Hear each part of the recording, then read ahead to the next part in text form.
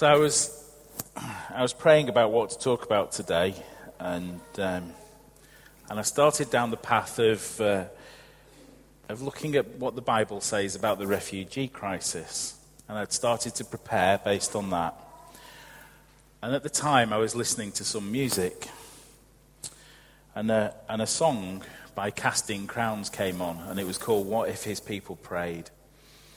And as I was listening to it and preparing, it struck me that was really the message that I needed to bring today. What if his people prayed? The song says, "What if his people prayed, and those who bear his name would humbly seek his face, and turn from their own way? And what would happen if we prayed for those raised up to lead the way? Then maybe kids in school could pray, and unborn children see the light of day. What if his people prayed?" In so many situations, prayer is a differentiator. Now, I'm not saying that for every situation we just pray. We need to be prepared to be an answer to prayer, as well as to ask God for his intervention. Martin Luther said, "Pray as if everything depends on God, and then work as if everything depends on you." Now, before we delve into the readings a little bit, I want to talk about corporate prayer for a minute. And I think there can be a fear of corporate prayer. There's a really good way of stopping people coming into the church building, and that's to organise a prayer meeting. And I think people, worry about prayer at home groups and worry about corporate prayer. I was praying with the band this morning, and Mike said, "Right, who wants to lead us in prayer?" And suddenly everybody takes a step back. And so I just want to show this little clip that might explain what I mean.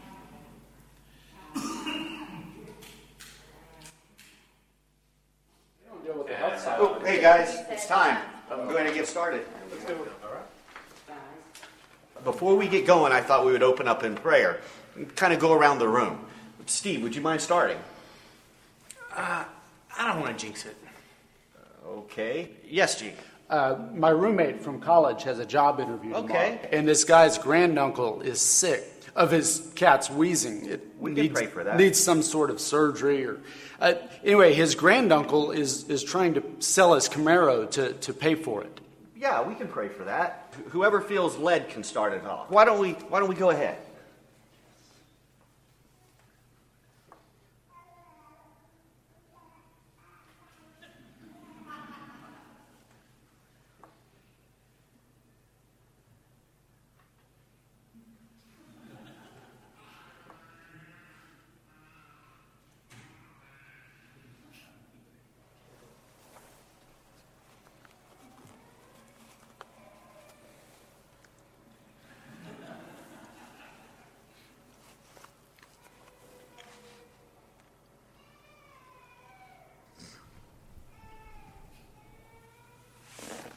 That's my shoe.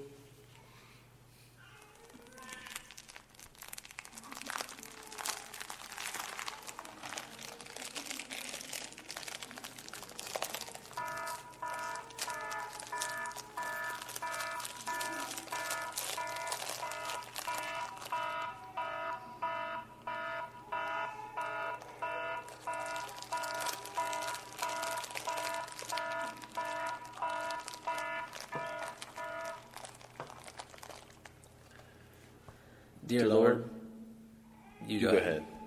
Okay. No, you go. Okay, I'll go.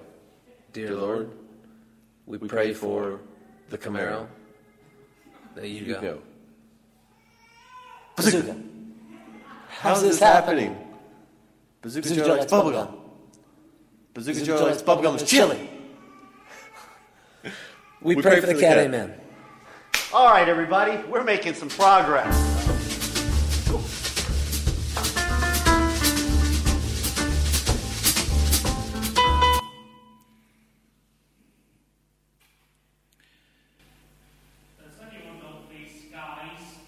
No. I think that's the sort of image that can come into our heads sometimes when we think about praying together. Even in elders' meetings, sometimes it can be who's going to pray, and I think sometimes we can put ourselves under pressure, thinking we have to say something that's really poetic or wonderful or insightful or deep. That's not what matters. It doesn't actually matter if you pray out loud at all. God is much happier to listen to a silent prayer from your heart than to a verbose, poetic prayer that doesn't come from the heart. Whenever you're praying, you're just talking to God. It doesn't matter what you say. The important thing is that we do pray. So many amazing things will happen if God's people will pray. Throughout the book of Acts, we read of the amazing power that was experienced by the early church. Throughout history, the men and women of God have experienced great power. And I believe what we need today is more prayer. I don't mean the awkward, I've got to say something prayer, feeling pressured to pray. You've got to want to pray, and it's got to be a communication with God. So we're looking at what if his people prayed, and we'll start with the reading from Acts. I don't know if we can get that on the screen, Colin.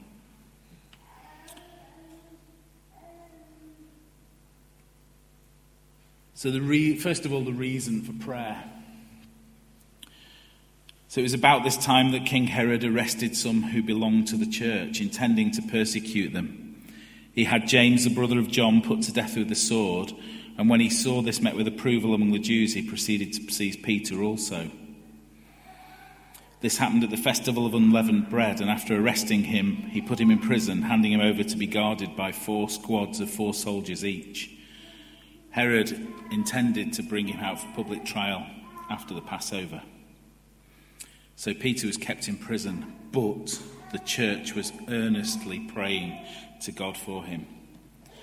So James, one of Jesus' faithful disciples, had been arrested and beheaded by Herod. And now Peter is in prison facing the same outcome. The Jews at that time hated the gospel. They hated the new church that was spreading that good news.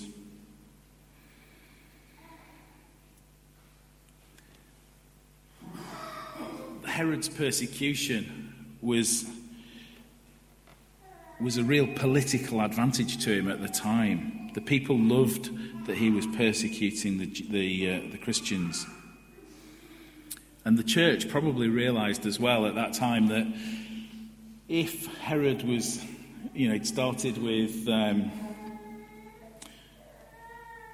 James and then moved on to Peter, that they were probably all in the firing line. So the church at that time had a real need for fervent prayer.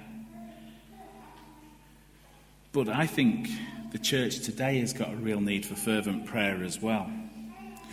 We still live in a time where Christians around the world are persecuted for their faith on a daily basis. But we live in a time as well where the church in the developed world is in decline. In our own country, in 2014, there were 1 million people going to Church of England services on a weekly basis. In 2 years, that figure has dropped to around 750,000. It's over a 20% decline in 2 years.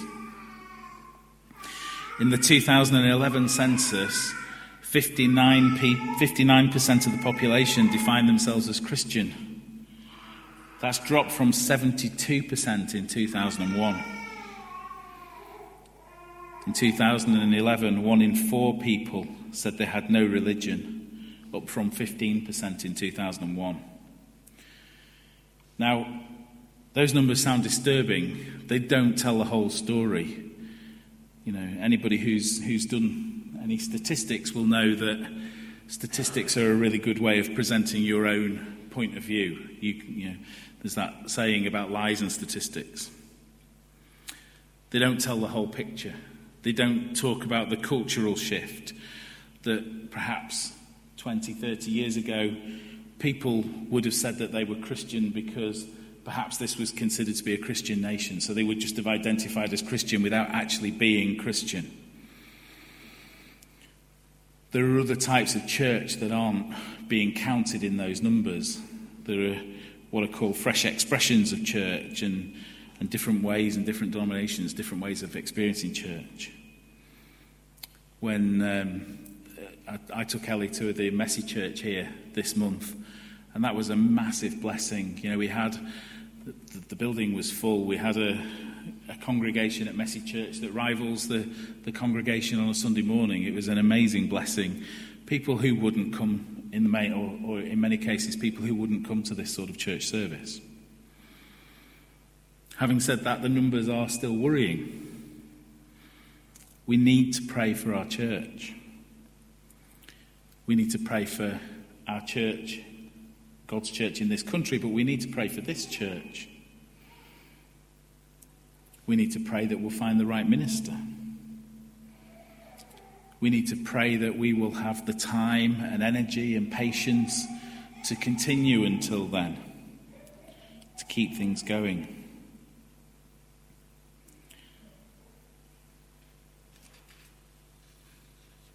We need to pray for all of those people who are being persecuted. We need to pray for all of those people who don't care.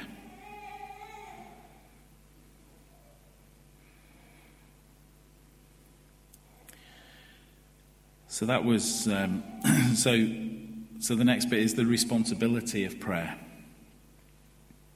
So in verse 5, a really key verse there. Peter, therefore, was kept in prison, but the church was earnestly praying to God for him. So the but was prayer. That was the difference. We read that the prayer was made without ceasing from the church to God. And as we go through it, we'll realise that even after Peter was released, the church was still praying. I think being responsible to pray, there are three sort of key parts to that responsibility. The first is that our prayers must be intentional. That church at that time had one goal for Peter's release, and that's what they were praying for. They didn't go and have a list of needs. They weren't praying for the car or for the whatever, not even a sort of a generic prayer for world peace. It was a very specific, intentional prayer. Not that there's anything wrong with praying for world peace, but just to be, really tell God what it is that you really want.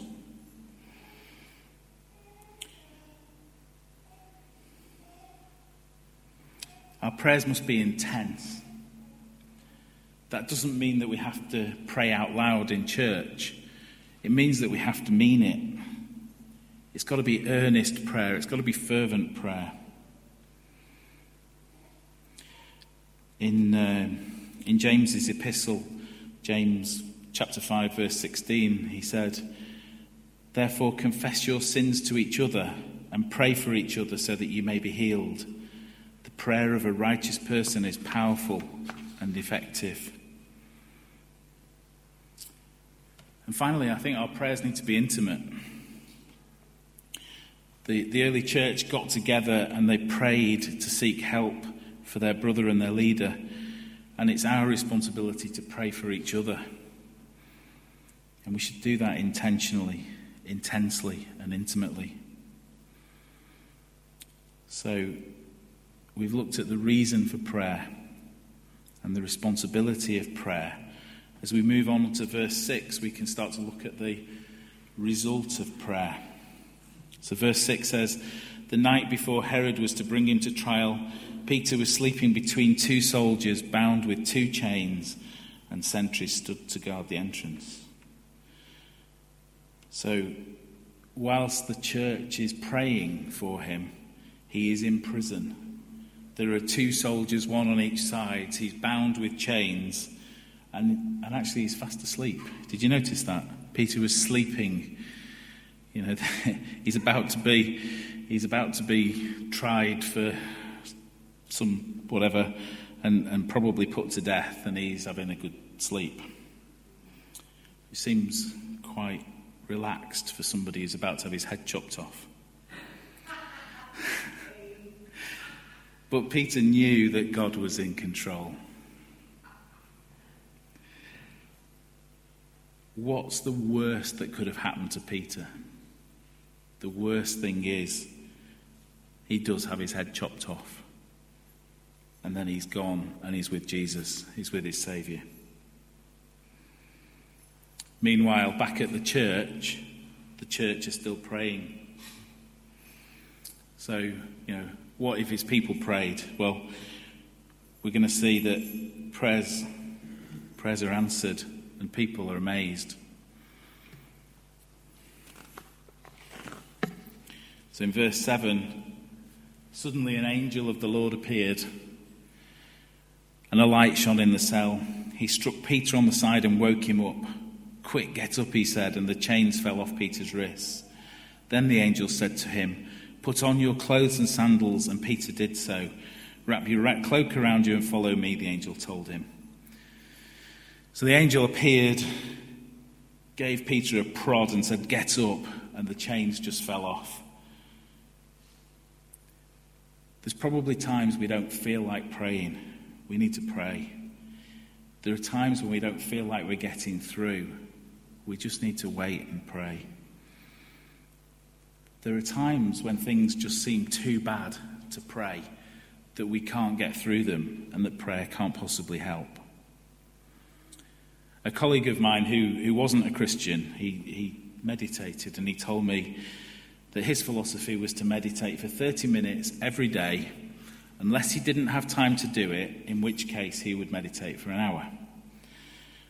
Now, I'm not proposing that we do that, but what I'm proposing is something similar, but with prayer. So my proposal is that we try and pray every day, unless we haven't got time, unless things are too difficult. Then we make sure we pray. Those are the days we need to pray. If we haven't got time to pray, that's when we need to pray. I can't tell you the number of times for me that's really worked. The most recent example, and it's a bit of a petty example, but on Friday I started work. I looked at my diary. I had back-to-back meetings from 9 a.m. till 5 p.m. In the middle of that, I had to give a presentation that I hadn't started to prepare for, and I had a number of other things that I had to do that day, documents that I had to write.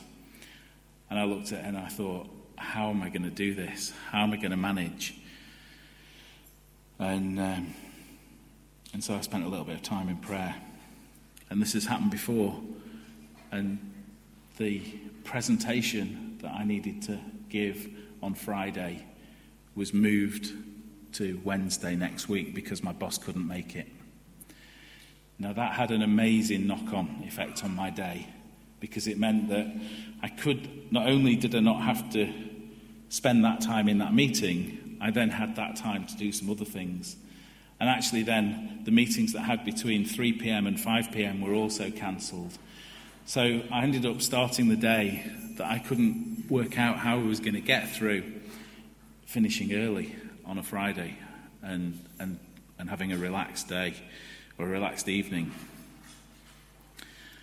Prayer can be amazing. Now, that's not an earth-changing need, but I have to say I was pretty stressed on Friday morning. It mattered to me then, and God was able to answer that prayer.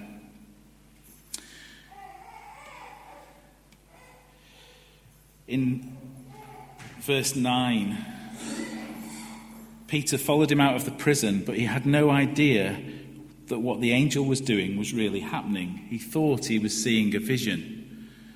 So at this point, Peter thinks he's seeing a vision. They passed the first and second guards and came to the iron gate leading to the city. It opened for them by itself, and they went through it. And when they'd walked the length of one street, suddenly the angel left him. Then Peter came to himself and said, "Now I know without a doubt the Lord has sent his angel and rescued me from Herod's clutches and from everything the Jewish people were hoping would happen." Peter was amazed. In verse 12 it goes on, and Rhoda, the servant, she was amazed.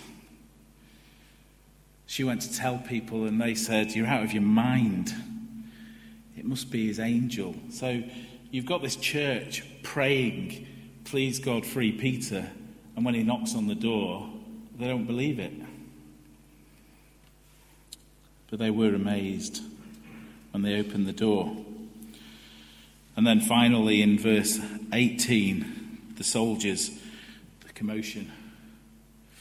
You wouldn't want to have been those soldiers. So Peter went to Mark's mother's house. Rhoda heard his voice and she was excited. She ran off and left him outside. When they finally saw him and finally believed, it was because of the prayer. But even so, they were astonished what God had achieved and what he'd been able to do.